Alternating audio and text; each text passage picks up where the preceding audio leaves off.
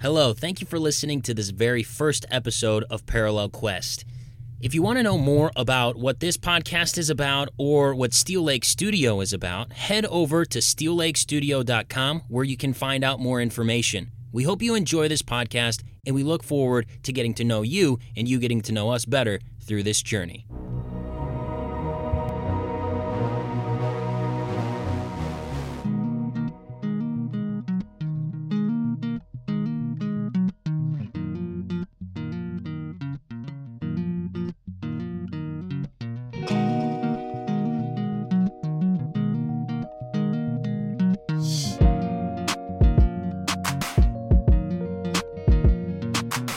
Hello, and welcome to Parallel Quest, a podcast where two friends talk about the stories we love and how they've impacted our lives.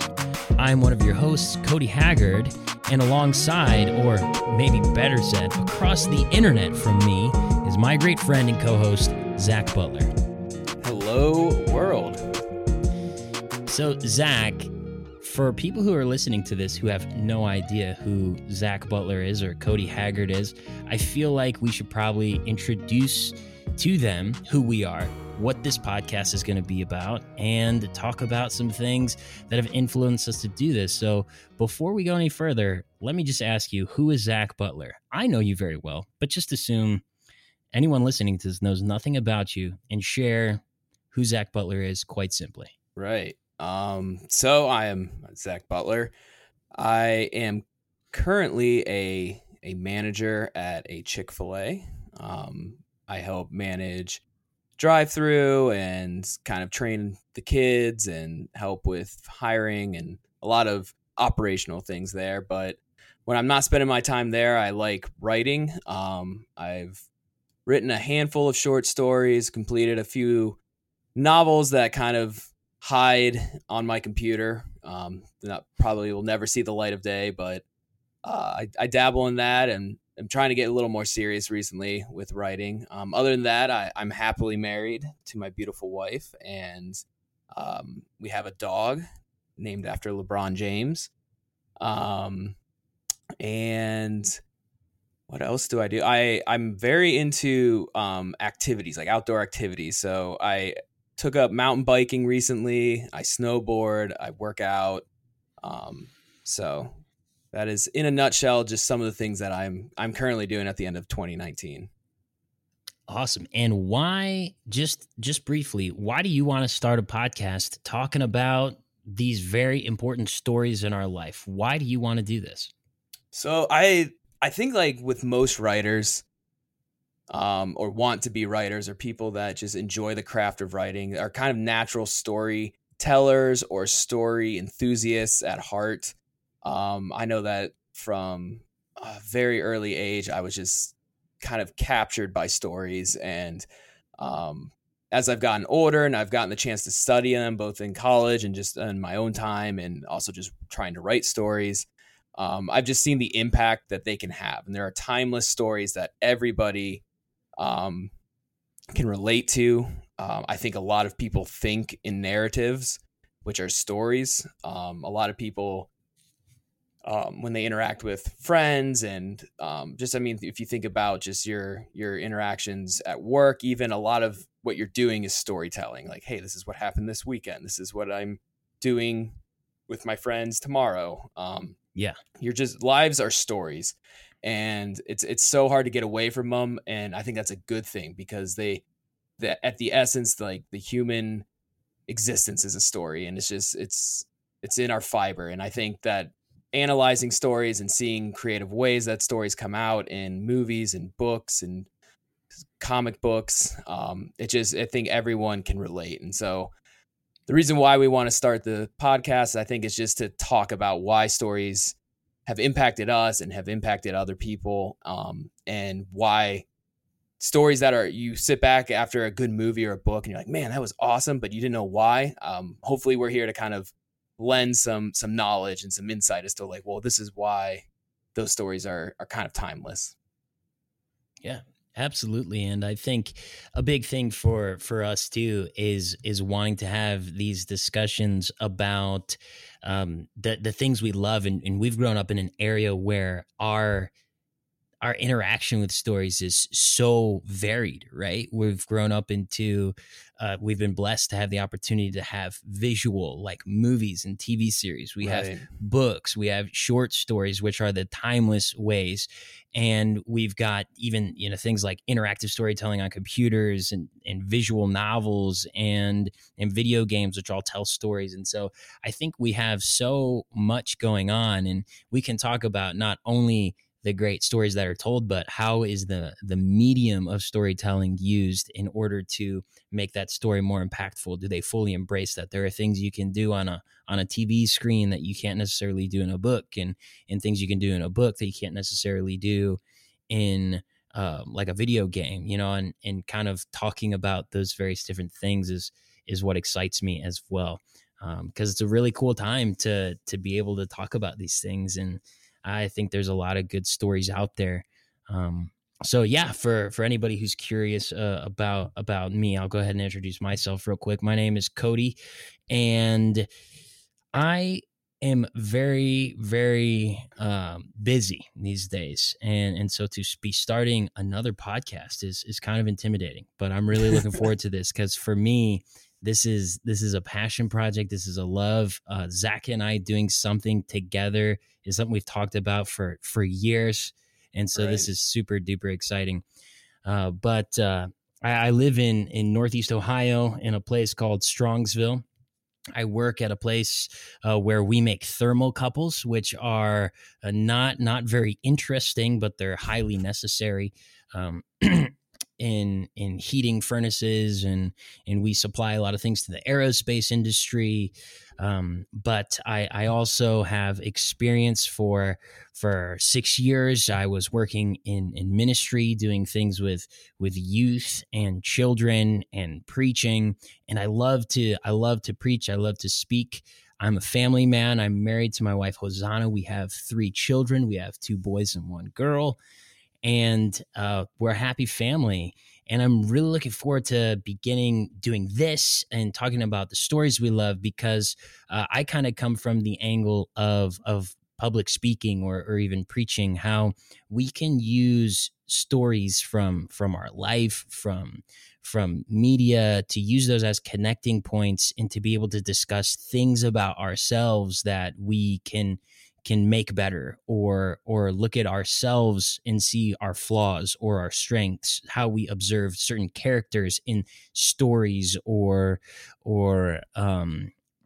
in stories, but kind of looking at it from a way where it's not really passing judgment, right? Because typically it's in fiction, and you can say like, oh yeah, this person's totally evil. Let's look at why Saruman from Lord of the Rings is a totally evil bad guy, and maybe in a lot of ways more deplorable than even Sauron, right? Because Saruman used to be a good guy, and now he's bad. And so you can kind of look at those things and analyze those things and talk about it from an angle of, okay, what does that mean for us in our everyday lives? And I think, books, movies, TV series, short stories, all do these in very powerful ways, and can be useful for more than just your entertainment, useful for more than just passing 2 hours on a Friday evening, or passing your leisurely time over the course of a week in the summer as you go through a book. And that's what I'm looking forward to talking about, and really sharing why the various different stories I love have impacted me, because I'd be lying if I didn't say that there weren't certain books I read or games I played or movies I watched that didn't make me want to get out and go do something. Which is what I think is really cool here. I like that you brought up your public speaking and your preaching, because just off the top of my head, what I was thinking about when you're saying that was, I know a lot of people read the famous and also at times infamous work, The Odyssey, and we all read that in high school, or at least the segments of it. The segment that comes to mind that probably everyone has read is with the Cyclops. But that was originally told like through word of mouth. And I know that teachers sometimes mention that, or I mean, it's been a long time since I've been in high school, but it's the oldest form of telling a story. And I just think it's cool that like you kind of carry that on with your preaching, and even when we're just telling stories to one another around like a table. I mean, we're kind of replicating that sort of um, medium. Yeah. Yeah. The art of oral storytelling is something that I think it kind of phased out, but we're living in a time and this is something that, we've even talked about experimenting with. We're living in a time because of massive distribution over things like podcasts and the ease of putting things on the internet that could have a resurgence and a rise. Yeah. Because hearing the author's voice or the storyteller's voice it adds a different impact to it. It adds a different layer to it than when you're just reading the words on a page. Yeah. Yeah. And it's same with like audiobooks now, are a massive form of media intake. And I know it's just them reading a book, but it's still that auditory experience. Yeah. Yeah. And we are going to talk about it at this point, I think, to kind of give you guys the picture of where we want to go, what we want to do with this. The first thing we wanted to do in our very first episode was kind of go through and do a little bit of a chat over the some of the more influential stories in our life. And we'll kind of go back and forth, kind of sharing one and then discussing through it a little bit to kind of give you guys a little bit of a feel, a little bit of an introduction to some of the conversations that we're going to be having over these series of episodes. And as we build a community here, we would love to hear back from you guys. What are some things that you would want us to talk about? Give us your input on things that we say. You could tell us how right we are, or you can tell us how wrong we are, or whatever you would like to share with us. We'd love to hear that from you, and we'll be working on setting up things and ways to communicate with us. We haven't worked out all the details on that yet, but by the time this podcast goes live, I'm sure we'll have stuff up. Just a quick message from future Cody here. We actually do have our website up. Head over to steellakestudio.com and you can find out how you can get in contact with us, a contact form, how you can contribute to the community. Let us know what you think of the podcast. Let us know of any topics you'd like us to talk about, and we'd love to hear from you. So if you want to do that right now, go ahead. And at this point, if you haven't subscribed to the podcast on iTunes or Google Play or Spotify, wherever you're listening to this, now'd be a good time to do it. Well, no more of this. Let's get back to the episode. We're recording this, just so everyone knows here, we're recording this like way in the future of releasing it. Yes. We're trying to get ahead of schedule here. Hello from the future. So if it sounds like it's a rough draft or a first go, that's because it is. And so we're going to jump into talking about our favorite stories here. And Zach, I'm going to go ahead and have you go first, since I've been talking for a really long time. No, you're good. And so share with us one of your favorite stories, whichever one you want to do first on your list here. So the one that got me into stories and appreciating and loving written and auditory, because actually this first one that I'm going to talk about, I heard, and now I'm going way, way back here. I heard this on a cassette tape first. It was from the library. My mom had gotten it for me. I don't even know why. I didn't even really listen to cassette tapes at this age. I was probably like 11. I wasn't really into stories all that much, but she got this for me, maybe because I was wreaking havoc at the house and she just needed to calm me down. And she's like, fine, just listen to this. And so this is The Phantom Tollbooth, and it's not an extremely well-known book, but it's by Norton Juster, and it is so clever. The older I got and the more I read this book, because I fell in love with it at first, because it's essentially just about a boy who goes to a foreign land through a toll booth, and he has to save these two princesses called Rhyme and Reason. And he goes on this adventure with a couple of characters and travels around this world and tries to save the princesses. And I just liked it because I like the idea of this portal theme, this portal world, like this world next to another, or I can enter another world, like a Narnia kind of thing, where I can go from my ordinary, boring life, which is the main character Milo, he kind of talks about in the first chapter how boring everything is and how he doesn't like school because it's just dull, and his apartment's dull and everything's dull and boring. And he sighs at one time at the beginning of the book, and a bird flies away because it gets so depressed. So he's just kind of this sad kid who just nothing exciting happens, and he goes to this other world and everything's exciting. And I just love that as a kid of like, oh, there's another world out there. And it captured me at that age just for the pure like aesthetic. And then as I got older and I read it every year because it just stuck with me and I couldn't not read it every year after that, I started learning more and more about the book and the nuances that the author put into it, and how like there was a king, that there's these two kingdoms, and one of them is the numbers kingdom and the other one is like the words kingdom. So you have these two schools of thought, and it's also just super witty because it's just a clever book. And I highly recommend if anyone, and it's for kids, yes, but there's so much there for adults as well, because there's a lot of jokes and a lot of puns that are put in there that unless you really know the English language, you're not going to get. But as I got older, I started to understand them. The book got funnier, and there were powerful moments in there that I didn't realize as a kid.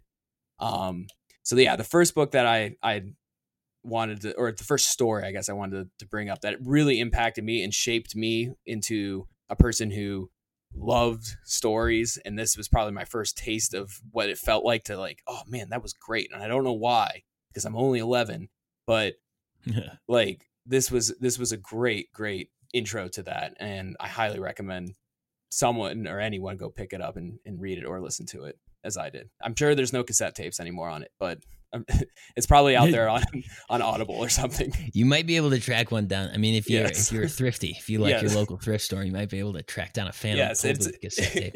It was like an 8 cassette tape box too, so it was an investment for sure. Oh yeah, that's awesome. So you like the transporting from like your reality to your fantasy type of world type of stories. I love those as well. It's kind of like, in a way, it's making you feel as you're reading or you're watching, as you engage with the story. It's almost like you're doing that as you read a book or you watch a movie, right? You're kind of transporting yourself into another world. So in a way, it's kind of like what the character is experiencing is what you're experiencing by reading it. Or exactly, yeah. It's like a concrete like example of what's actually happening to you as you're reading it, and it's so captivating. And I've always since then I've just always enjoyed, no matter how corny or great or just average the story is, I always enjoy these otherworld kind of stories. Yeah, they're fun, and they make you they really make you just totally escape into the world because you're invited to do so in such an easy way. Yeah. Now, do you like escaping into the stories, kind of using stories as escapism, or do you like to be analytical as you're reading or watching, or how do you approach engaging with the story? Are you kind of maybe analysis later or always analyzing? Yeah, it depends on the genre. Okay. I mean, I was never the kid that read fantasy because my life was not good or something tragic was happening and I needed to escape. I know that that's a story for a lot of people that do read fantasy. Or have read fantasy. But I've always just enjoyed the otherworldliness of it. I liked just thinking of another world in my head, and maybe that is a form of that, but it wasn't because of like I needed to get out of the world that I was currently in. I like the possibility that there could be another world beside ours that had this magical land and these fun, crazy creatures that could spill out into our world sometimes. And so I was more of just like a pure enjoyment kind of reader. It wasn't until I got into high school and took some AP classes and eventually college that I started looking at stories with a more critical lens. But even now, I don't really read critically. maybe the most critical. Like, go ahead. No. You finish what you're gonna say, and then I'll add in. I was just. I think that like my critical mind only comes out when I notice the language or the way the story's told is just not very good. And unfortunately, some indie authors fall into that category. I'm not bashing anybody, but just that's the only time it sticks out to me is when I can tell like, okay, this is an amateur versus like a seasoned person who's been writing for 40 years. Yeah. That's the only time I maybe am critical, but for the most time I'm just like, you know what, I'm reading a story. I'm here for the ride. I just want to kind of just kick back and turn my mind off a little bit and just enjoy a good read. Yeah. I want to mention, you mentioned AP classes, and you and I were in the same AP class. Who knows? I think when this goes up, we're definitely going to have to share this with our AP English teacher. Yes. To see if she'll listen in. But we kind of would refer to ourselves as the average Joes in AP classes, because we were the guys who we loved sports, and we weren't necessarily try hard or die hard in school, but we loved English, loved English class. Mm-hmm. But we would kind of sometimes wonder, like, are we trying too hard here to analyze these things? Are we? Yeah. And here we are making a podcast talking about it. I know. She'll be so proud. Oh man, that's kind of funny to think about. But no, it just I'm kind of with you on that. I like to analyze, I like to discuss, but I really kind of like to take in whatever the storyteller is wanting us to experience the ride first, and then go back and analyze later. Yeah. Because if you're constantly analyzing while you're trying to enjoy something, then you're not experiencing the ride. It's like going on a roller coaster and trying to think of the engineering as you're going up and down the hills. You're not going to enjoy it nearly as much, right? Because you're not going along for the ride. But if you enjoy the roller coaster and then you go back and do some research on that roller coaster and study it afterwards, then you'll be like, oh man, okay, this is really cool. Right. And so I guess unless you have anything else to say on Phantom Tollbooth, we'll jump into my first. No, yeah, I want to hear about your which one you're going to pick here. So I'm starting off. I'm gonna go big here, and this is a big intellectual property that a lot of people know about, but I am absolutely obsessed with, and I absolutely love. I'm a total diehard fan. Zach can attest on that. But we're gonna talk about the Lord of the Rings. I am shocked that made your list. Yeah. Shocked it made my list. Yeah.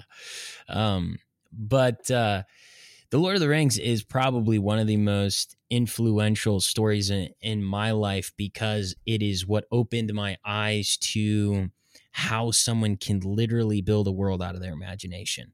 And because of the details and things like that in Lord of the Rings and Middle Earth and all that J.R.R. Tolkien does with that. My first experience with it was I read the book The Hobbit, when I was in 4th grade, because I knew that the Lord of the Rings movie was coming out. And so I was like, I'm going to read all these books before the movie comes out. And I was only able to get through The Hobbit before the movie came out. But I remember absolutely loving The Hobbit, reading the book. We had the cartoon DVD. Have you ever seen the Hobbit cartoon film? Oh, yes. That was on TV once when I was younger. Oh, yes. Yes. Yeah. So I would watch that from time to time. We had that on VHS tape, and I loved the movie. I equally loved the book, thought it was great. I remember just for me, always kind of feeling like a hobbit. I'm not a very big guy, so I relate with the hobbits, they're very tiny. I'm not a huge guy myself. My feet aren't as hairy. Yes. But I can relate with them wanting a simple life, and I've always been drawn to the Hobbit characters. But I remember the first time I saw the Lord of the Rings movie, I was in 4th grade. My dad took me to the theater, and we just watched this movie, and I was totally drawn in. I was 10 years old, totally sucked into this movie, thought it was absolutely incredible. And I remember looking at my dad, and he wasn't quite as into it. I think he appreciated it, but he wasn't as into it as I was. I was enthralled, and I think my dad was a little bit surprised that he took his 10-year-old to a like, 3+ hour movie. So Dad, thank you so much for taking me to that, because that's one of the most influential stories I've ever experienced. I have since seen all the movies, read all the books. I have, all the Tolkien diehards out there are going to knock me for this, but I have never finished the Silmarillion. I've never finished it. I know it's a mark against me, but I'm not going to sit here and try and act like I know everything about the first age. I don't want to be a Tolkien poser, especially on the internet. There's some people out there who are like, they're sharpening their they might know more right about now. Middle Earth than Tolkien knew about Middle Earth. You know what I'm saying? Like, there's some people out there.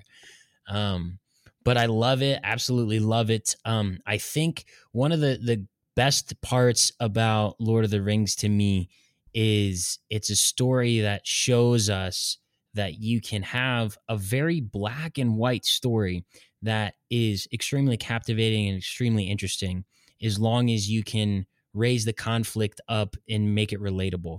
Like, sometimes, especially now in the modern day, it's like, oh, we don't necessarily love the black and white storytelling. We want a little more gray. That's very popular these days. But if you can everyone knows who the bad guy is, and everyone knows who the good guy is, and everyone knows that the good guy is probably going to win.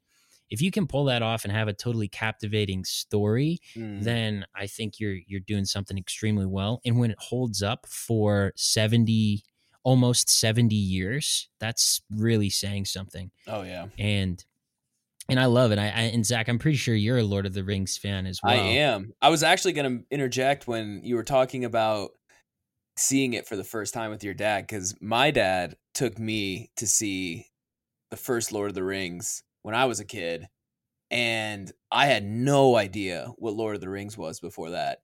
And my dad just kind of vaguely told me, he's like, yeah, it's about this guy, and he takes this thing, and like there's some like orcs, and it's cool, you'll like it. And so I get there, and I didn't know that they had this following of people that like to dress up like the characters. And it was my first interaction with cosplayers at the same time. It was before I even knew that word. And so but they weren't like dressed up like the heroes. They all like dressing up like the orcs. So we all got there. I was like, what is going on? Like, these goblin looking creatures are all over the place, and they're like chanting things. And we go into this like rinky dink rundown movie theater where like your feet stick to the floor when you're walking. And we watched the first movie, and then it ends how it ends. And I turned to my dad and I said, is that it? And he's like, yep. It's like, well, I guess we gotta wait for the next one. Well, we'll be back here next year. Yeah. No. What you did there, explaining that story, that is for everyone who's listening, that is exactly kind of what we want this podcast to be about. These are the parallel quests, right? We're talking about stories, but we have memories attached to those stories that make them so important for us, right? Oh, yeah. Like, each of us, we went to the movie theater with our dad to see that, and we remember those experiences. And that's the impact that a good story has on you. You'll remember the actual story, but you'll remember the circumstances surrounding it when you were taking it in, whether you're watching it or reading it or whatever. And that's why I think these things are so cool, because they unite us and give us something to talk about, and we all kind of have our own experiences with it. And they're similar and also different. And I think that's where this is cool. And I look forward to hearing back from audience members and people who listen to this on their own stories and experiences with the various different things we talk about, because that's kind of what this is all about, using stories, the greatness about them, and bringing them together to talk about them, have fun, enjoy them, and remember them in good ways. So, yeah, absolutely. Zach, I love that story. And I would be terrified as a 10-year-old if there were orcs all over the movie theater. Yes. The only thing scary about Lord of the Rings was the test I had to take in AP English class on the first book, which I had Wait, only seen the movie up did to you that read the point. book? You No. always okay. Yeah, that was a mistake that Yes. I Read the book. avoided because I knew that if you were going to in that class in particular, if you were going to rely on the movie, because there's a little bit of bait on there because that whole reading list had a lot Oh, of I know. movie adaptations, Oh, I and took the bait, hook, line, and sinker. and and there's nothing on those tests that had anything to do with the movie, No, no. you know. I kind of willingly, I was like, you know what, this is probably going to be just as tricky, but I'll wing it. I've seen the movies a bunch of times. No, no, Not, not even a nada. little bit. Yeah. Yeah, total bait. But another thing about Lord of the Rings is as I have read the story more, Zach, I was totally into playing a Lord of the Rings card game for a long time. I have found that people who love the Lord of the Rings, love Tolkien, are typically really nice people. I don't know what it is. Maybe there's something about Middle Earth that makes people want to be nicer. Maybe it's reading about hobbits. I don't know. Yes. But my experience with Lord of the Rings diehards is that in general, they're pretty nice people. I don't know about you, but that's kind of my general experience with I don't think I've ever met a fan of the Lord of the Rings that is. I mean, they're certainly not Star Wars fans. I think they're very different in that way. Certainly not Star Wars fans. That is Yes. that is an They interesting love their comment story. right there, They Zach. love their stories. I'll say they love Lord of the Rings. They love Middle Earth. They love Yeah. everything about it. Star Wars fans, on the other hand, I think the only people who hate Star Wars more are Star Wars fans. So, yeah, Oh yeah. Yeah, I for would say sure. that Lord of the Rings fans are generally they're the nicest people. Yeah. Yeah, I really do think that Tolkien fans are super duper nice. And that'll wrap up Lord of the Rings for me for now. I'm sure at some point down the road we'll do like a deep dive discussion into all there is about Oh, the Lord of the yes. Rings. But before that ball gets rolling, we're gonna move on to Zach's next one he wants to do on his list. So I wanted to change it up with this. I know that I mentioned Star Wars, but I'm not going to go into that one. I'm gonna talk a little bit about the Legend of Zelda series, because it was the first time I ever encountered storytelling in video game form that kind of captured the same sense of awe and wonder and excitement that the Phantom Tollbooth captured for me. So Mhm. I A was particular one? Which one? so the first Zelda game I ever owned, and I actually thought about this today, was Link's Awakening. And Oh, nice. On but the that Game one Boy. didn't do it for me though. And I think that was because I was too young, and that was also about the same time Pokemon was at its height. Yeah. So I was super into Pokemon at that point. So I had the game for Game Boy and I enjoyed it, but I didn't really understand the lore and like the what Zelda was. I was just like, okay, there's this guy in a green elf looking suit, and I'm gonna go around and smack things with my sword. But Yeah. then I got an N64, and the Ocarina of Time came out, and that changed everything gaming wise for me, because Mm-hmm. that told a story so in depthly and so purely that a kid of 12 or 11 years old could understand, that even adults could also understand. So it hit just such a huge range of people that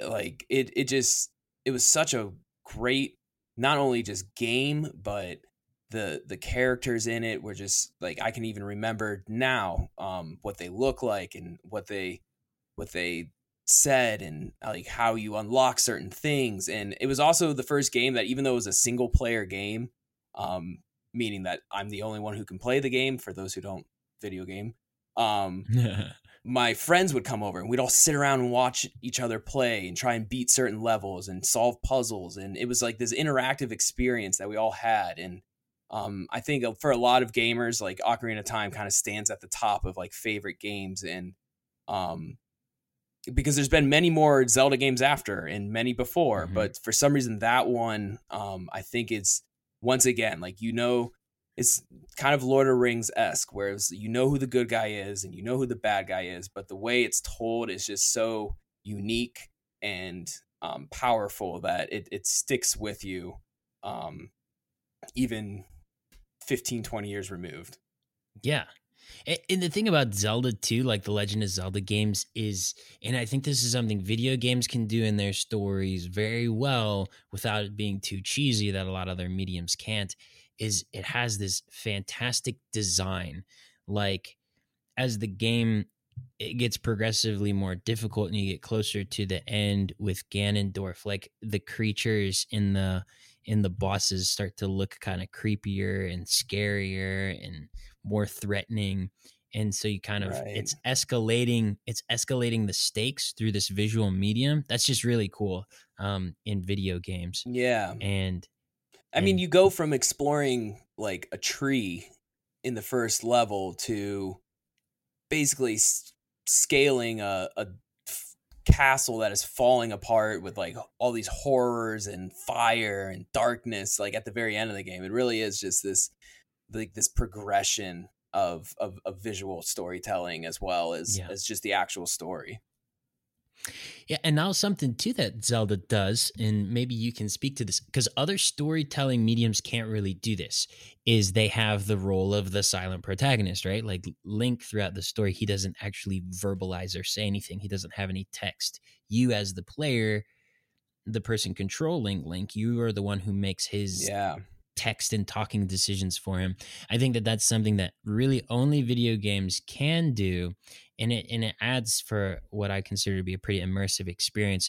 What do you think about that, and how do you think that that impacts I like think Legend of Zelda? Could you imagine a Zelda game where Link talks? no, and actually, as I was telling you before we started the show today, I played Breath of the Wild for a little bit today, and I remember, because there's not really generally much talking anyways in any of the games from any character other than like an occasional like hello or listen Yeah, or like just kind of these one-liners or these noises, these playful noises that they have, because no one really talks in any of them. right, But the right. Breath of the Well, there's Wild, text dialogue. there is text, but they don't like visual or audit like speak to Right. talk. They Yeah. just, you got to read everything, which is terrible for like young kids playing the game for the first time. You're like, I got to read all this.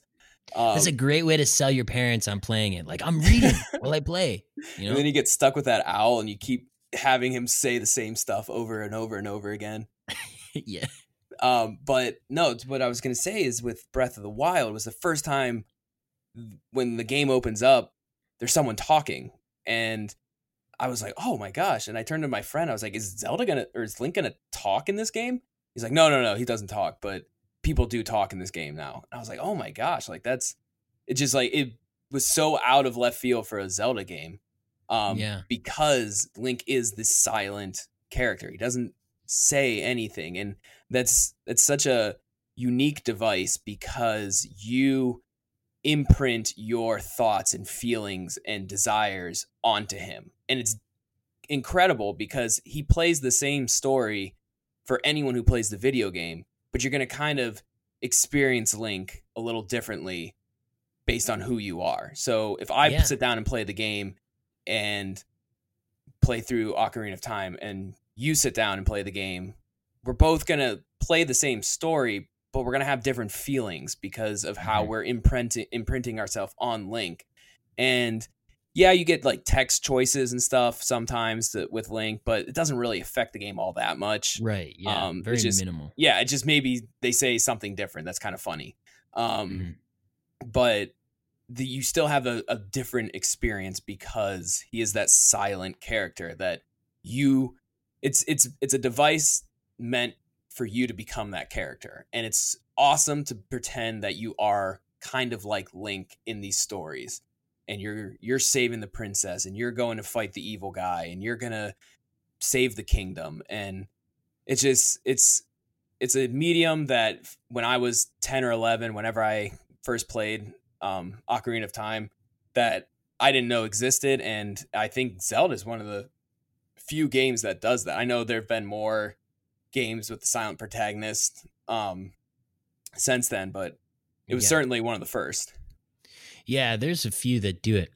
But something that I will say about video games for myself, and I don't know if you think the same about them, is that especially when I was younger, video games kind of were the spark to my creativity more than anything else, more than a book, more than a movie, more than a TV show.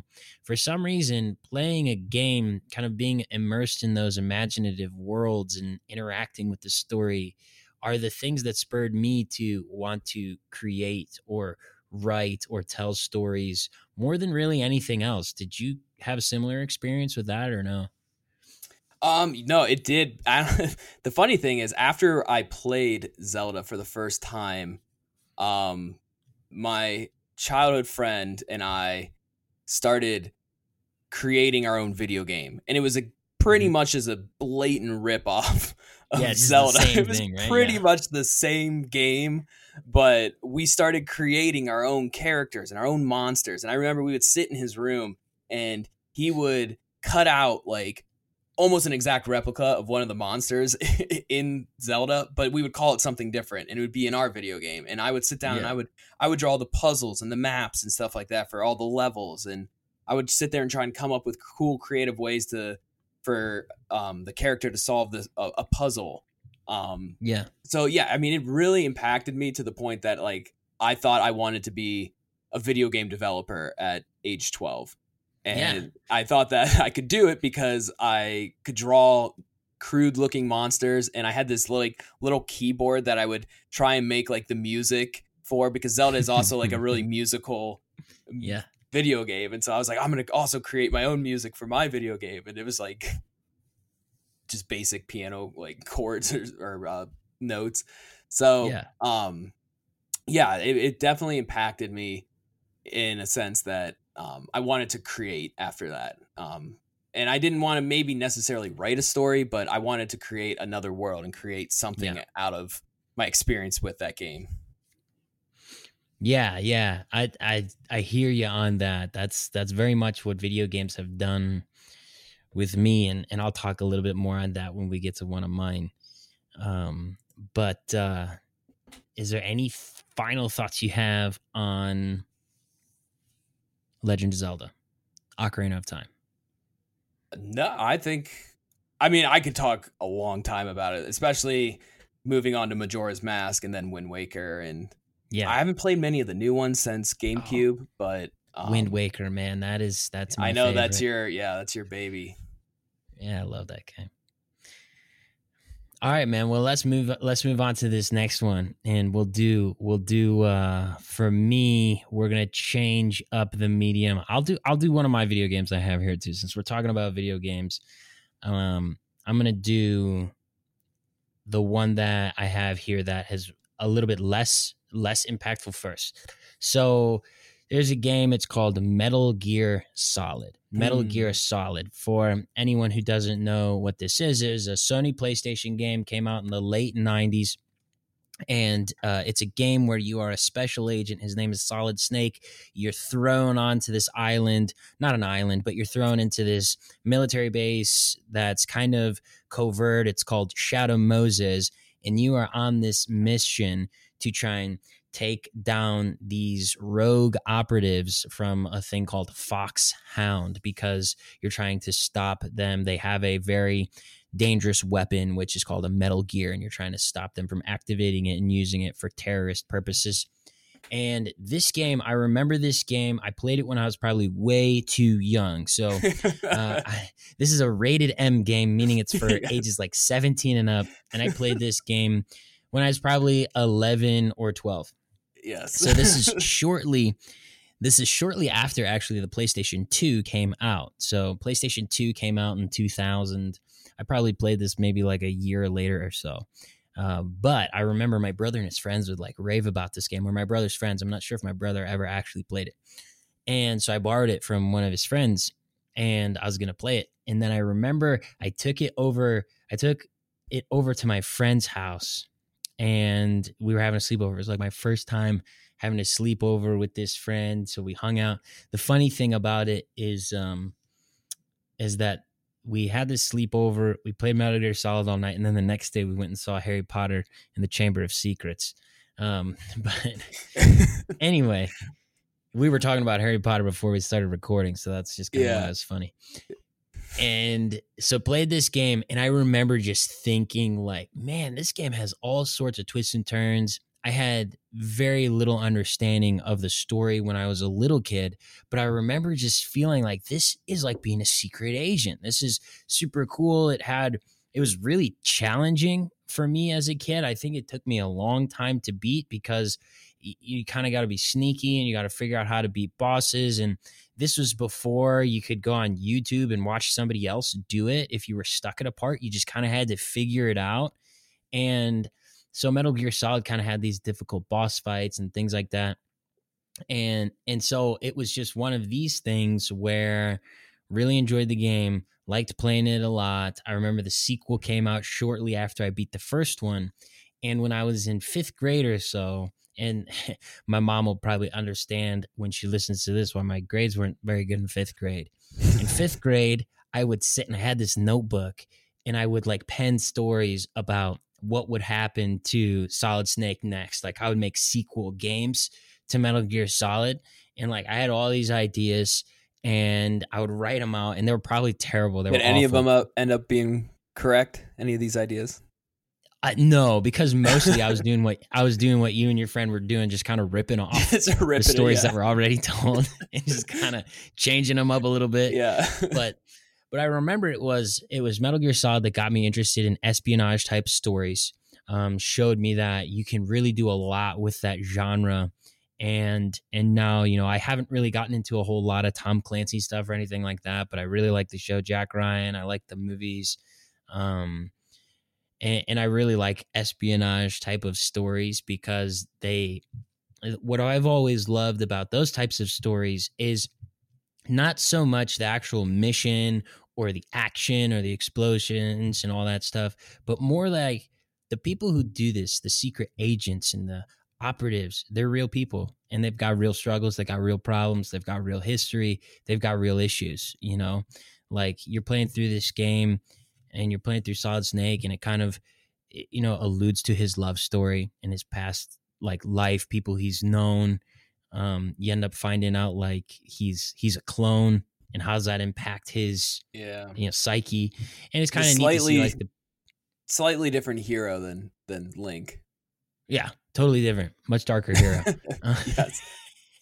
Yes. But I really got into that type of story, the espionage type of stuff. Really, really enjoyed that, and had a lot of fun with those games. And that's like I was saying before, that's kind of what spurred me on to pen some stories, some sequels, and now Metal Gear Solid's basically like a dead franchise. But did you think that Solid Snake, when you played it that first time, did you think he would become? I mean, he made it into. Now I'm going to really nerd out here, but to Super Smash Brothers, which is kind of like the Hall of Fame of video game characters. Like, did you think that he was going to be, when you played it the first time, this iconic guy for this series? Or even in video games? Everyone recognizes who Solid Snake is who plays video games.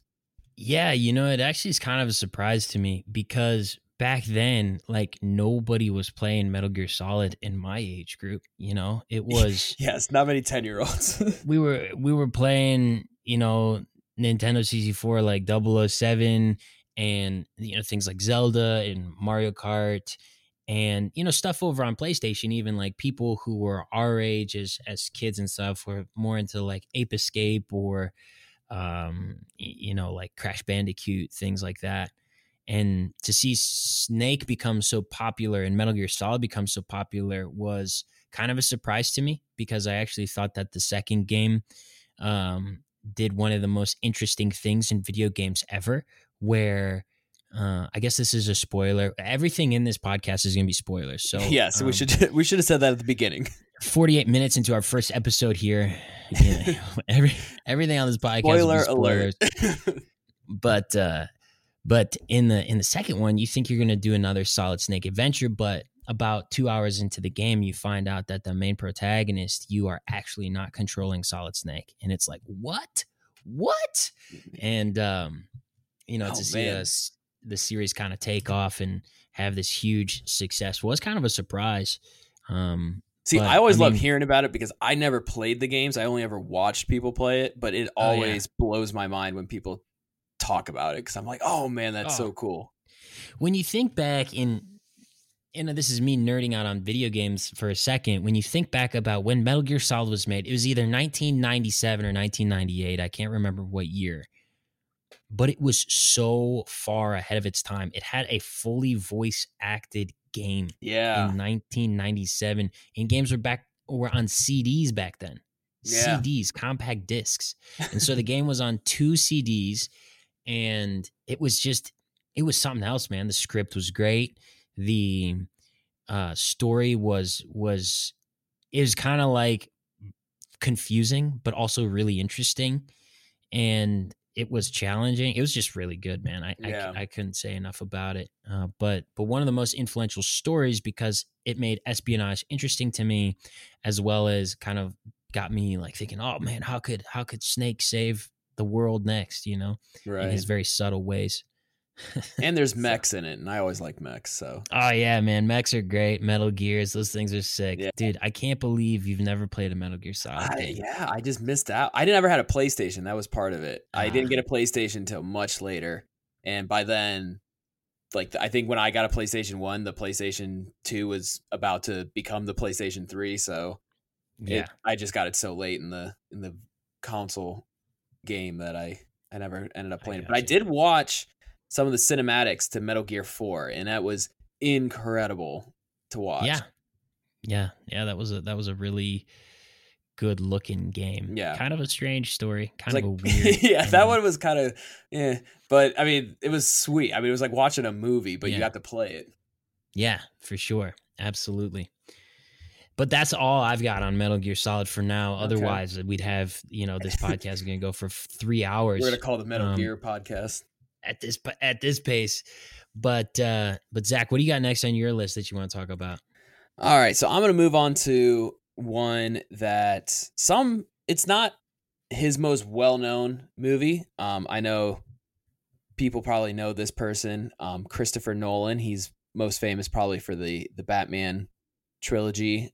He's also famous for Inception. But this one's going in the Wayback Machine here. This is Memento. And it was written by his brother, and directed by Chris. And I love Memento because I've seen it a handful of times, but the first 2 times I saw it, the whole time I was like, what is going on? Because the way the movie is told is from 2 points of view, where there's one storyline going on and it's completely told by the same character. So you follow the same character throughout the whole movie. But part of the movie is told from a perspective of it all being in black and white. And then the other part of the movie is told in a colored version. But these 2 storylines are happening at the same time, but they're both a past and present version of this guy. And basically one storyline is working its way forward and the other one is working its way backward until it hits a certain point where it all comes together and makes sense. And it was already a confusing movie to begin with. And then you had this other visual element of storytelling that you recognize through the whole movie, but you have no idea the significance of of what it is, because it's the first time you're seeing the movie. Right. So it was such a good, and it wasn't so much the story was compelling. It was a cool concept. Like, this guy had short-term memory loss. I forget how long it was. It was like he forgot things almost immediately, so he had to tattoo his body to like remind his future self of the events of what he's going through. I think he's trying to solve like a murder or something. I can't remember completely what he's trying to solve. It's been a while since I've seen this movie, if you couldn't tell, but I just remember the visual story element of it is what impacted me the most, because it was a break from the norm of storytelling in movies.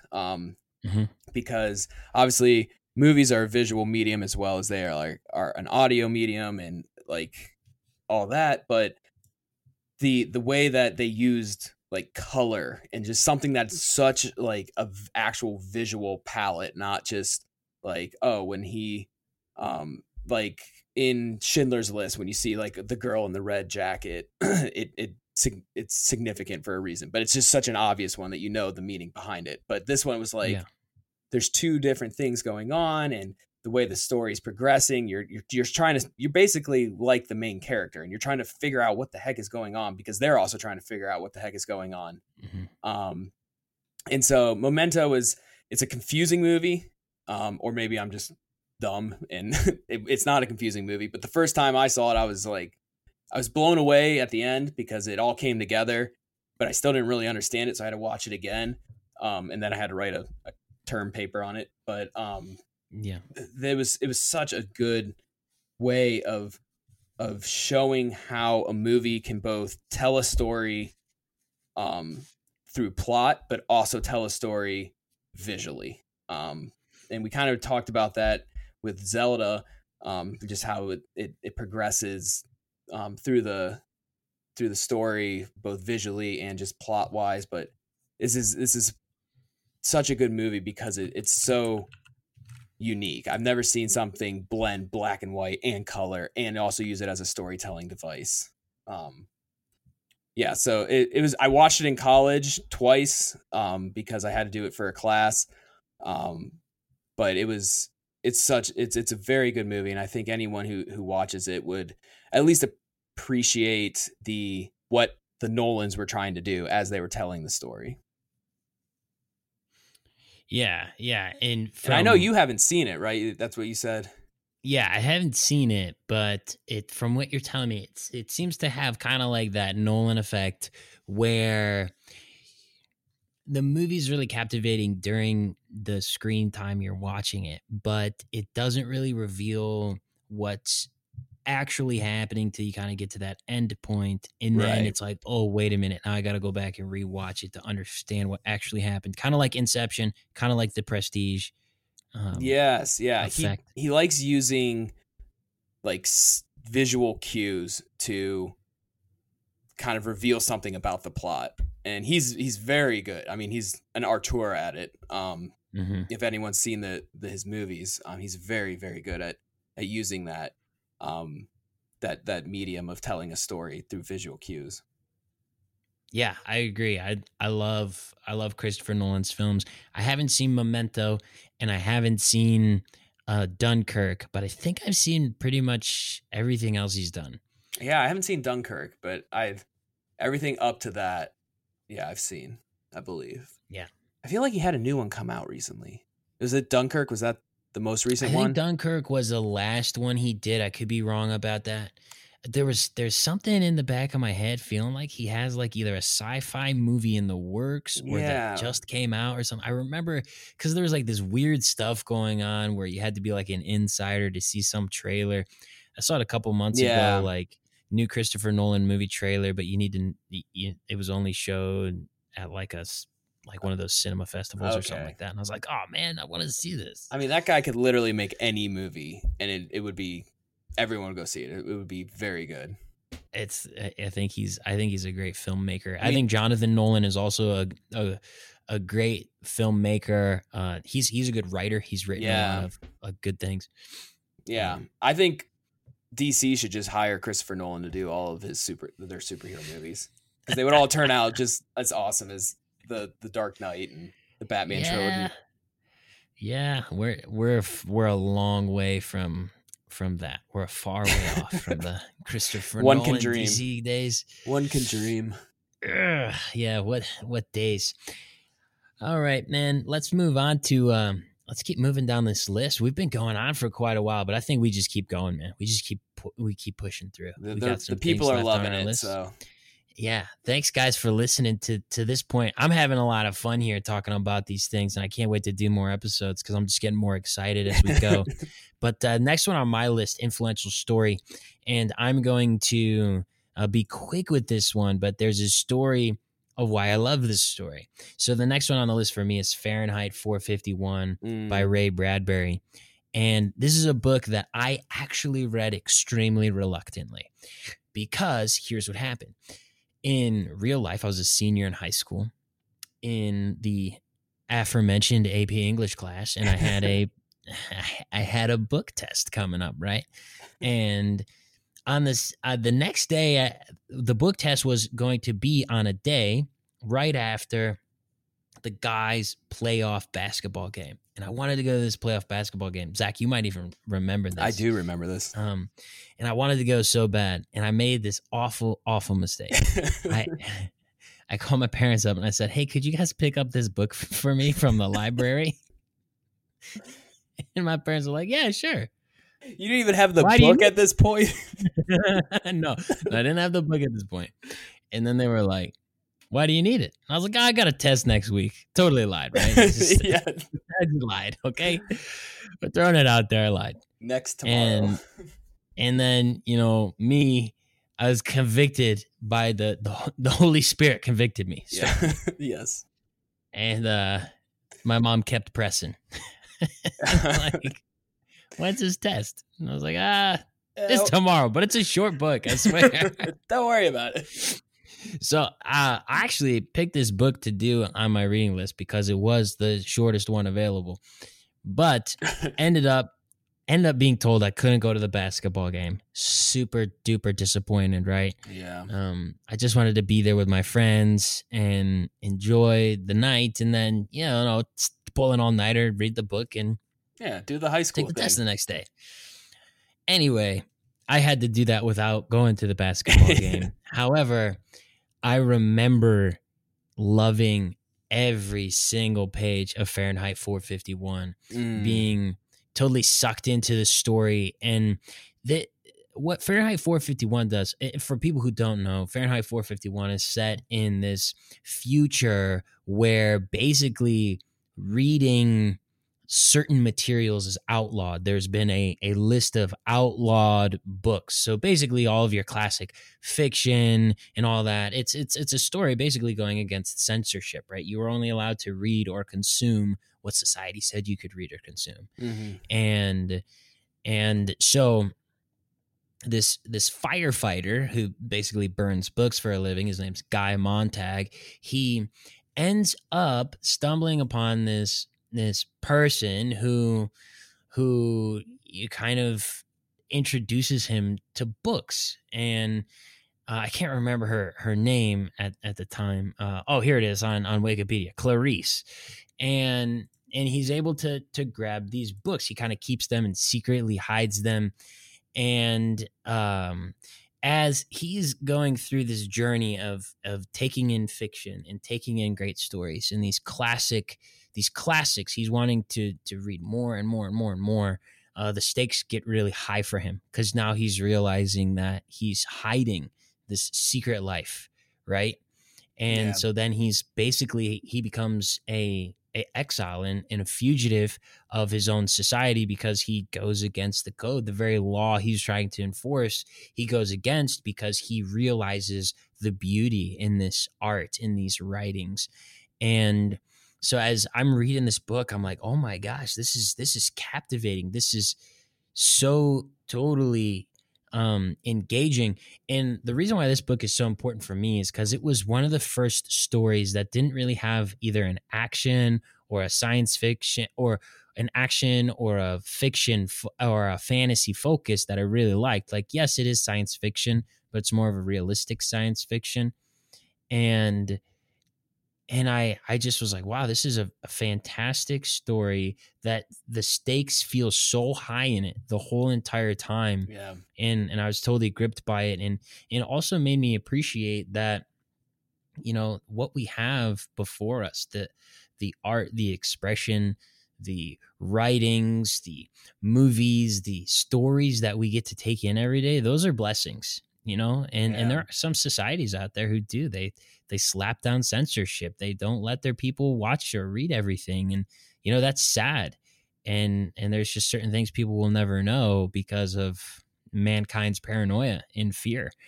And just, I loved it. I read the whole thing in a few hours. I remember being somewhat bitter going in, but absolutely loving going through the book. And it's still to this day, I remember reading it. I remember a lot of the story. I watched the HBO movie that came out not too long ago and was like, ugh, that was terrible. But, oh gosh. But that's okay. Yeah. They tried. And it's just one of those things after I watched the film, I was like, yeah, you know, there's just some stories that make really difficult movies. And I think that's one of them. Yeah. And that opening line, man, it was a pleasure to burn. It just sucks you in right from the beginning. And yeah, I remember because I also read that one for that test, and and it was really good. And I read it, I guess, a little sooner, but yeah, I also picked it because it was the smallest. Yeah, but powerful, small and powerful, and I think powerful. That's and I love Ray Bradbury. The Illustrated Man is one of my favorite collections of short stories. Such a good writer. I love all of those. His philosophy of fiction, his love for writing is so clear in what he does. And I'm sure we'll talk about a lot of Ray Bradbury stuff here on this podcast. But for now, that's just my introduction to it. I loved Fahrenheit 451, love Bradbury. Did you want to explain what the significance of 451 is for our audience? Yeah, that's the temperature at which paper burns. So Fahrenheit 451. 451 degrees. So you already know what the book's going to be about from the title. Yeah. I'm pretty sure most people knew that going in here. Yeah. If you were in high school English, yes.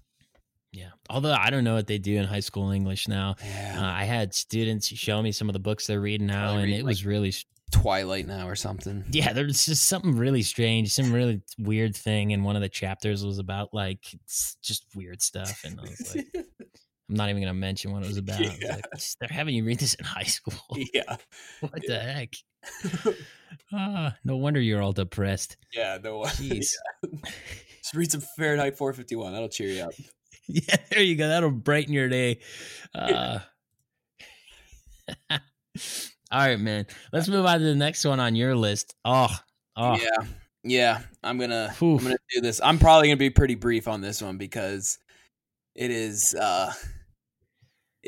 big right now. If you haven't noticed, there's this thing called what's it called? Star Wars going on right now. It has exploded in the past 3 years. Exploded or imploded? That's the question. Yeah, I mean, I don't want to get the nerds all riled up, so I'm not gonna give my opinion on what I think right now of the current state of it. But when I was a kid, we'll go back. We're gonna go way back. When I was a kid, my dad had the box set of the VH box set of Star Wars. And I remember for so long, because he wouldn't let me watch it because he said it was too violent. I had to wait to a certain age. And I must have been really young because there's a lot of kids just doing Star Wars now. So I must have been really young, or my dad must have been like kind of misinformed with how violent it is, but like it's not that bad. But I remember for like maybe it was just I had to wait a year or something because I waited so long and all I could do was just look at this box set. And it had, even if you were like 5 and you had to wait a year till you were 6, that's an eternity, man. Yeah. And it was like, I knew nothing because there was the internet back then. Like my friends didn't really know. So I just stared at this box set and all it had was a picture of Darth Vader's mask on it. And I remember like always seeing it and being like, what the heck is this? Like, this looks so cool. And like, I would create stories in my head about who this guy was and because I thought he was a robot. Like, I didn't know what he was. That's awesome. Like when growing up, I didn't know he was a human. I thought he was just a robot and it was just a cool looking robot mask. And so then I didn't know he wasn't a human until the end of Empire Strikes Back. Yeah, because there was no internet. Wait, what? My dad didn't tell me because he wanted me to experience it. So I just found out for myself. But my theory was he was a robot for the longest time. That's amazing because I thought the same thing. Yeah, because who was going to tell you other than your parents? But they didn't want to spoil it. So I eventually got to watch it. the first one, and I remember my dad must have been a big Star Wars fan when it came out, because he bought like the director's cut version of the VHS.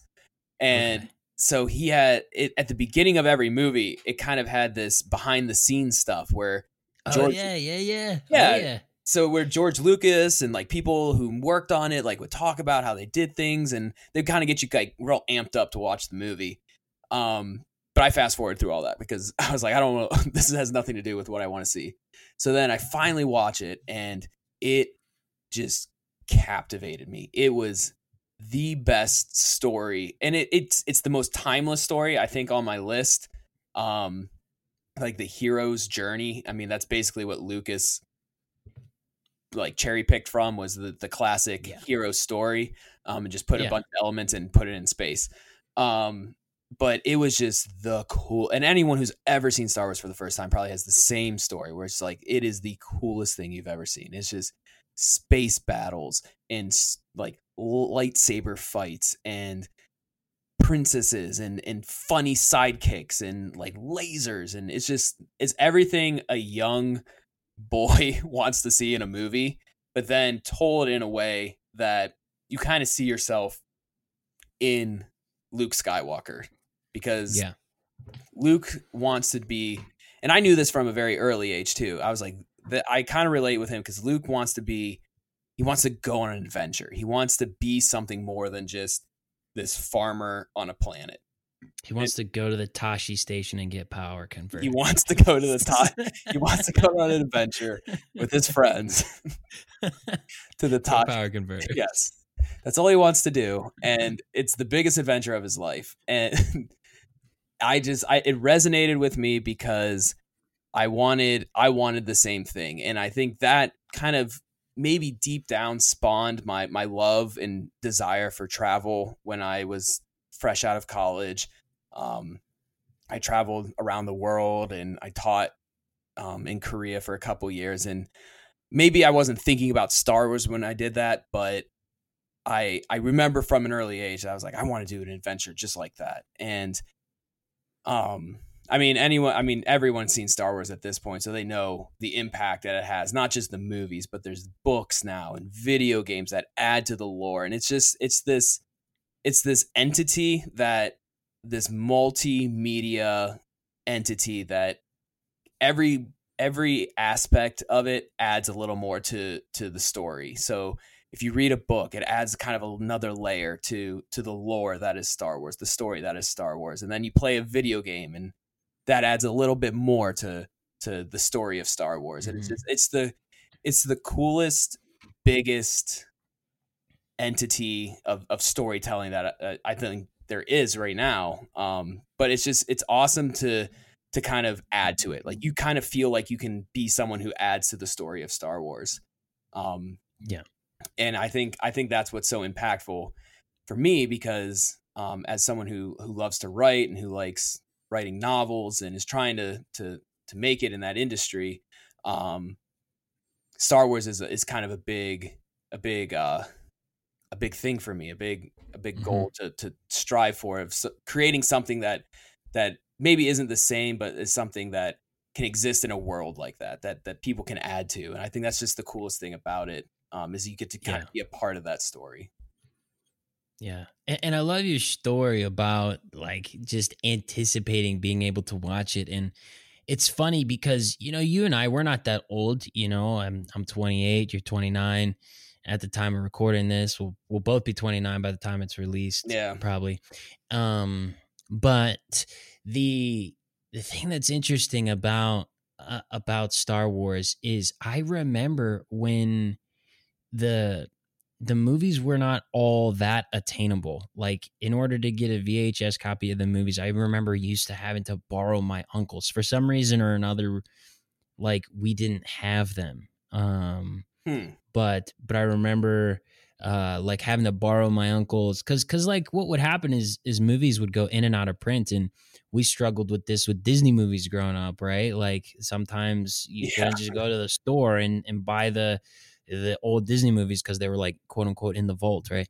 But I remember like Star Wars was my sick day movie. Whenever I was sick, stayed home from school, I'd watch Star Wars. Mhm. Like no problem. That's what I did every time I was Yeah. sick, stayed home from school. That's awesome. And I remember when the special editions were released, like the remastered special editions. My brother bought them like the first day they came out. And I remember when Star Wars was first released on DVD. You know, that wasn't that long ago. We were in like junior high. Oh, I know. And now we live in an era where Disney Plus exists. Yeah. And you can, for $7 a month, have not just a trilogy of Star Wars movies, but like 8 Star Wars movies plus 2 additional stories plus TV series. And oh my gosh, dude, Zach, have you started The Mandalorian yet? I have not yet. I know. Oh man, you got to get on that. Like, somewhat ashamed to say that, but don't be ashamed. At the time this is posted, there'll be a lot of Mandalorian, and maybe it'll totally flop. But right now, I've watched the first 2 episodes, and it is. Hopefully, it's got me excited about Star Wars again, man. Which is great. That's a good place to be. It's always good to be excited about Star Wars. Yeah. So, what do you think? Give us just your quick opinion, your quick hot take. I got to ask you, what do you think of the current state of Star Wars? Oh man. Here's what I'll say. I want another Knights of the Old Republic video game. I'm going to be very diplomatic with this. Like, I think that Star Wars is it's hot right now. I think there's some great things about it. I think there's some awful things about it. Do I think it's better than the prequels? Some days I'm like, yeah, some days I'm like, no. But all I want is another Knights of the Old Republic video game, because that to me was like Star Wars. That was awesome. Like, have you ever played that video game? You know, I have not. Oh. I haven't played either one of them. I have the first one downloaded on my computer. I think if they brought one of those out, like a second one or a third one, I think they're on the third one. I think if they did the third one, I think that would reignite my hope for Star Wars. I think, in my honest opinion, I think that Star Wars, it started off okay. I think the second movie was the longest chase scene movie I've ever seen. Well, okay, The Last Jedi, when I first saw it, I was like, oh man, they did some really cool things in Star Wars. Next time I saw it, I was like, wait a minute, there's a bunch of flaws in this movie that I don't like. Yeah. So apparently this third one, from what I hear from one of my kids at my store, is there 3 people wrote 3 different scripts, and then they voted on which one to do. So apparently there's 3 versions of the third movie, or the final movie, coming out. Oh geez, that is absurd. And I read that story. I was curious if that's actually true. You know what? I wouldn't put it past them, because I think after the reception of The Last Jedi, I think they're like, we have to do this right. We have to save this, because, I mean, the funniest thing though is, like, we can go back to the original 3 Star Wars movies and rip them, because they're so funny. They're so good, but they're so funny because at times they're just so bad. But like, that's what makes them so good though. Like, I think it's just time. I think time, because now I think people are starting to come around to the prequels, and they make fun of the prequels the same way they make fun of like the original 3. And like, I even found myself like watching one of them recently, and I was like, you know what, this is like, it's bad, but like I like it. Like, it's nostalgia. It's like, it's Star Wars still. Like, it's goofy.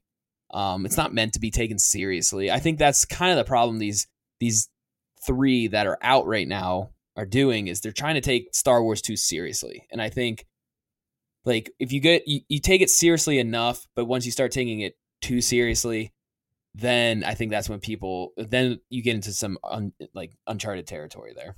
Yeah. Well, I think the thing that happened with The Last Jedi was there was like this focus on subverting expectations and not allowing a single fan theory to be correct, to the point of where it was like, you just kind of ruined it, man. Yeah. Like you went so far out of your way to not let a single fan theory be correct that your answer was terrible, you know? Yeah, the story was terrible. The visuals were by far the best visuals I've seen in a Star Wars movie. But Now with a good episode 9, some of the flops in episode 8 can get a band-aid, you know? Like there's some things you can do to yeah, kind of I mean, they're trying to. retroactively fix some of that. I think they're bringing back Palpatine, so they're throwing the kitchen sink into the Yeah, the that mix doesn't here. excite me, by the way. No, That doesn't it didn't excite me, but I see what they're trying. They're like, okay, we got to go back all the way back to the originals to like get this thing out of whatever situation it's in. Because I mean, Force Awakens was pretty much a New Hope, and then Last Jedi was just like, I don't even know. It was Yeah. good and it was bad, and then it was worse. So Yeah, but Force Awakens, what I'll say is that Force Awakens at least had that Star Wars charm. it did. Like- It was that perfect balance of like, I'm not serious about it, but like we're gonna have fun. But Yeah. then they went with The Last Jedi, which was like, oh boy, okay. Dude, as soon as I saw Luke throw that lightsaber, I was like, oh my gosh, what is happening? What is happening right now? I don't like this. I don't I'm like uncomfortable. I'm uncomfortable right now. I was cool with the opening battle scene with the starfighters. Yeah. And then they brought those bombers in. I was like, wait, what are Yes. these bombers? You got an open hatch in the middle of space? Yeah. What is this? This is not, that got me a little bit. I remember seeing it the first time and I was like, wait, that doesn't make any sense. That person be sucked into the vacuum of space. Dead. What's happening? It was Like, the best part was seeing it with my wife, who like for a whole year was like digging into who Snoke was and like reading. I've never seen her get into Star Wars this much. She was like, I want to know. I got to figure it out. I want to see who this guy. And then he dies. She was so devastated. I didn't see that coming. You know, I gotta be honest. I was swindled the first time I saw Last Jedi. Like, there were things that made me uncomfortable, but I walked away. I think I walked away wanting to like it more than I actually did. And my wife looked at me after the theater. She's like, I didn't like it. And I was like, no, it wasn't. It was good. Like, I was trying to convince myself it was good. And then I remember telling my friends, like, yeah, it's good. And then as it like settled in, it was like, lying to yourself. It's not good, man. Star Wars isn't good anymore. You just didn't want to say it out loud. I know. I don't want to say it out loud, you know? And then it just kind of settled in where it's like, yeah, the chase scene, that doesn't make any sense. They destroyed Poe, who I thought was one of the more promising characters coming into the movie. And then they're just like, no, I don't know why they wrote him the way they did. But Anyway, I love Star Wars. Yeah, Star Wars is awesome. Star Wars is amazing. Episode 9 will be out by the time this episode is released, and I'm sure we will talk about it. We'll talk about it. But I will say this, Zach, The Mandalorian is great. Like, imagine Star Wars scenery set to the pacing and storytelling style of the Man with No Name series with Clint Eastwood. That sounds so good. I need to scrounge up $7 a month. It legitimately is good at this point. It's great storytelling. All right, give us your next one. All right, next one on the list up for me, and then maybe this will be my last one because we are getting pretty.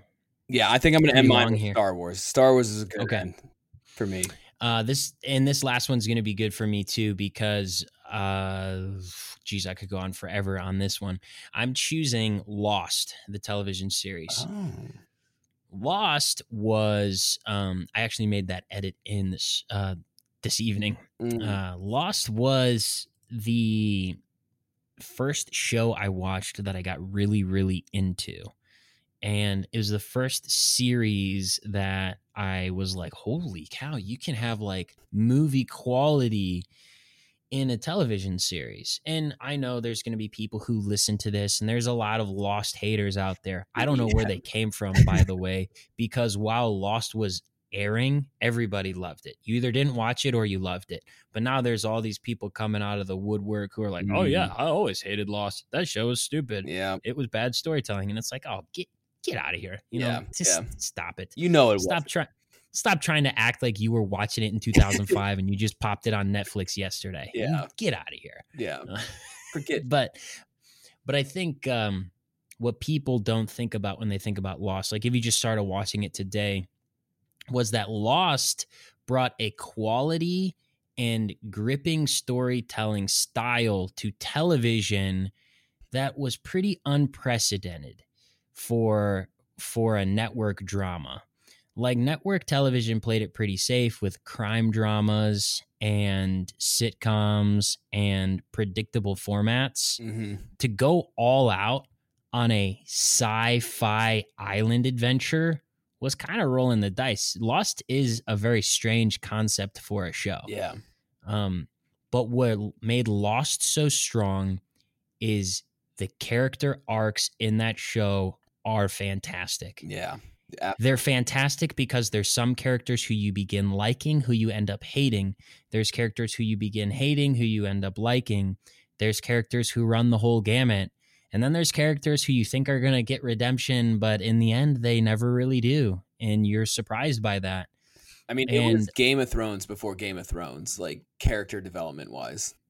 Oh, yeah. I have not seen Game of Thrones, but the character development is what makes Lost a good show. The overarching story and the overarching plot, yes, is convoluted and confusing and messy. Mm-hmm. But when you go and you watch the show Lost, if you watch it from the perspective of this is a story about people who are in need of redemption, and this island is their avenue of finding it, I think you have the right perspective viewing it that way. And it showed me how well you can use flashbacks and character focus in stories. Like I was just totally gripped with every episode because I just wanted to know who was going to be the next focal character, what their backstory was going to be, what their side story was going to be, or their forward story. Yeah.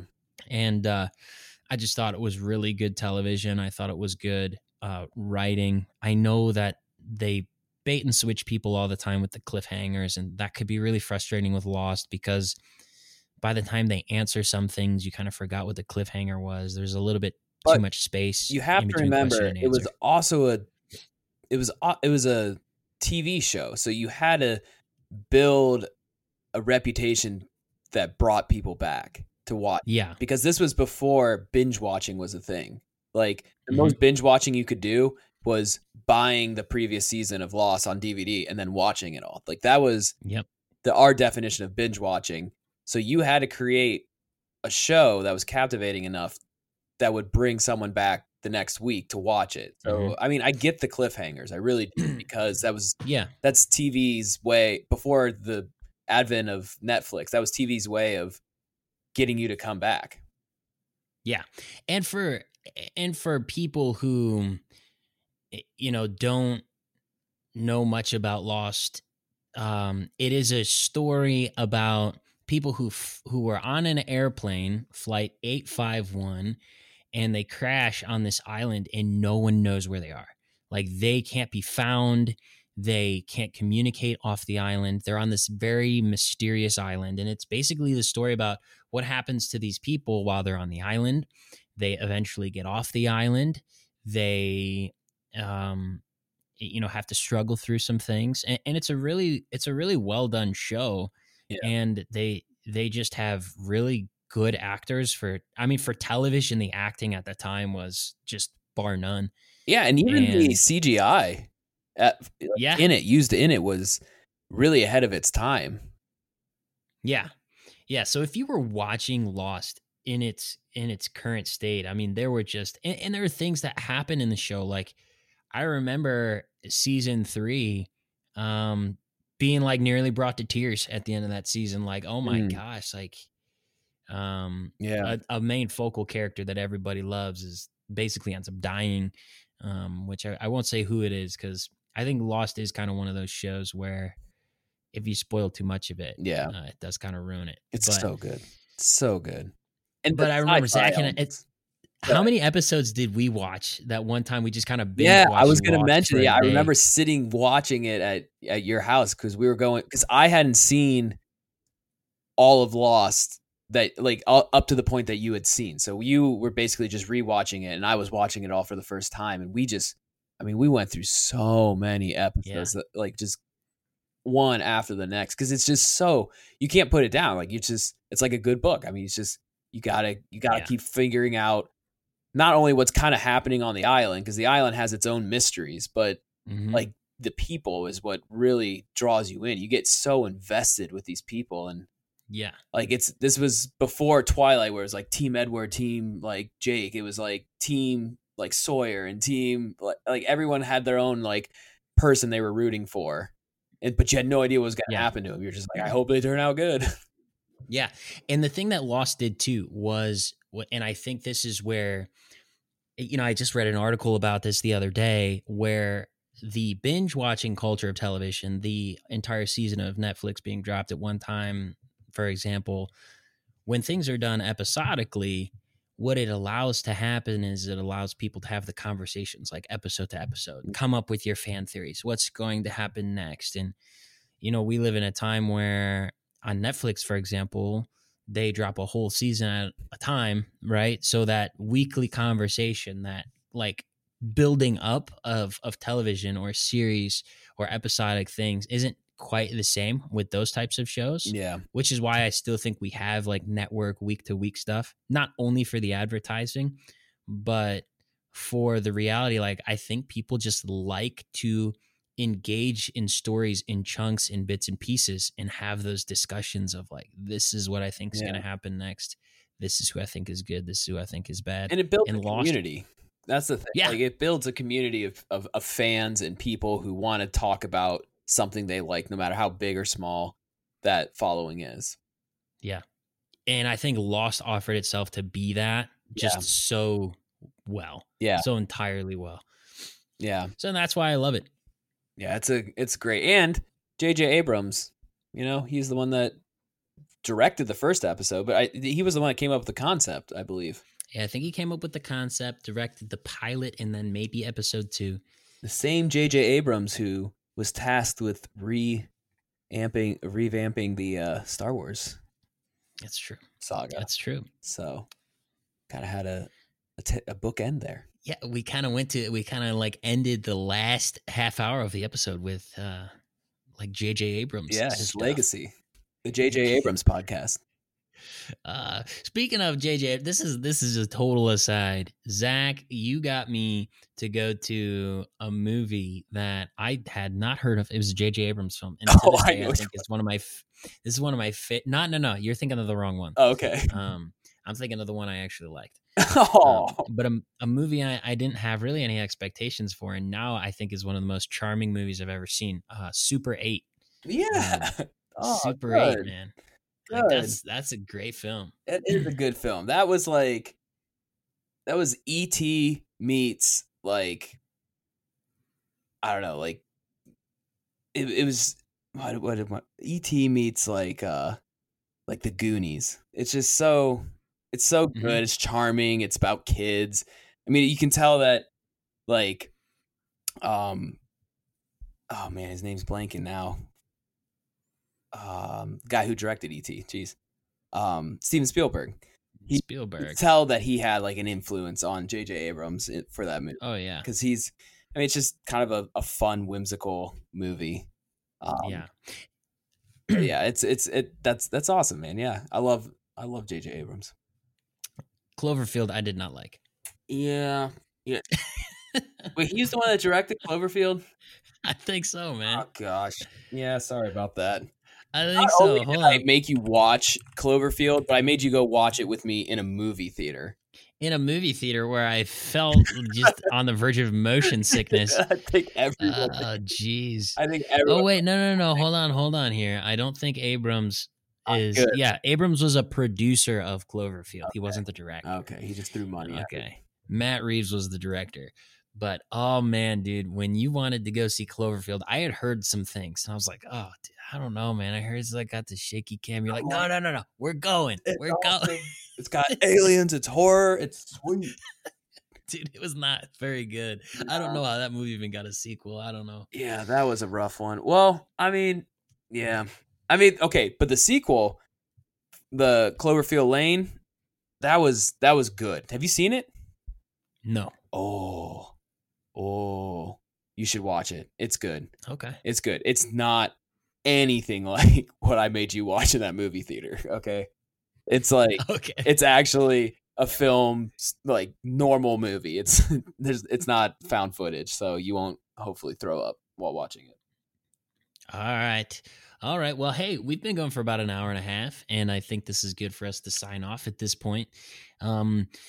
So I will just say, as a final closing thought, just thanks for listening to this first episode. It was an hour and a half long. You guys who've made it to this point, thank you so much. Please come back. We will have these up on a weekly basis, and just so thankful for you guys to listen to this first episode, and we hope you guys enjoy what is to come. Zach, any final closing words? Yeah, I appreciate you guys that have stuck with us through this. I hope you have both learned maybe some stuff about stories and also just kind of laughed along and maybe even remembered your own stories along with the ones that we were telling with these different movies and books and video games that we were talking about. So I hope you guys come back. I had a lot of fun talking about this stuff. I'm sure Cody did too. So yeah, definitely looking forward to doing more of these. All right. Well, thank you all for listening, and we'll be in touch next time. Bye-bye. Thank you so much for listening to this episode of Parallel Quest. Please be sure to subscribe to this wherever you're listening to podcasts. A special thanks to Jake Butler for supplying us with our intro and outro music. Head over to steellakestudio.com, find out what we're all about, and we'll see you next time on Parallel Quest.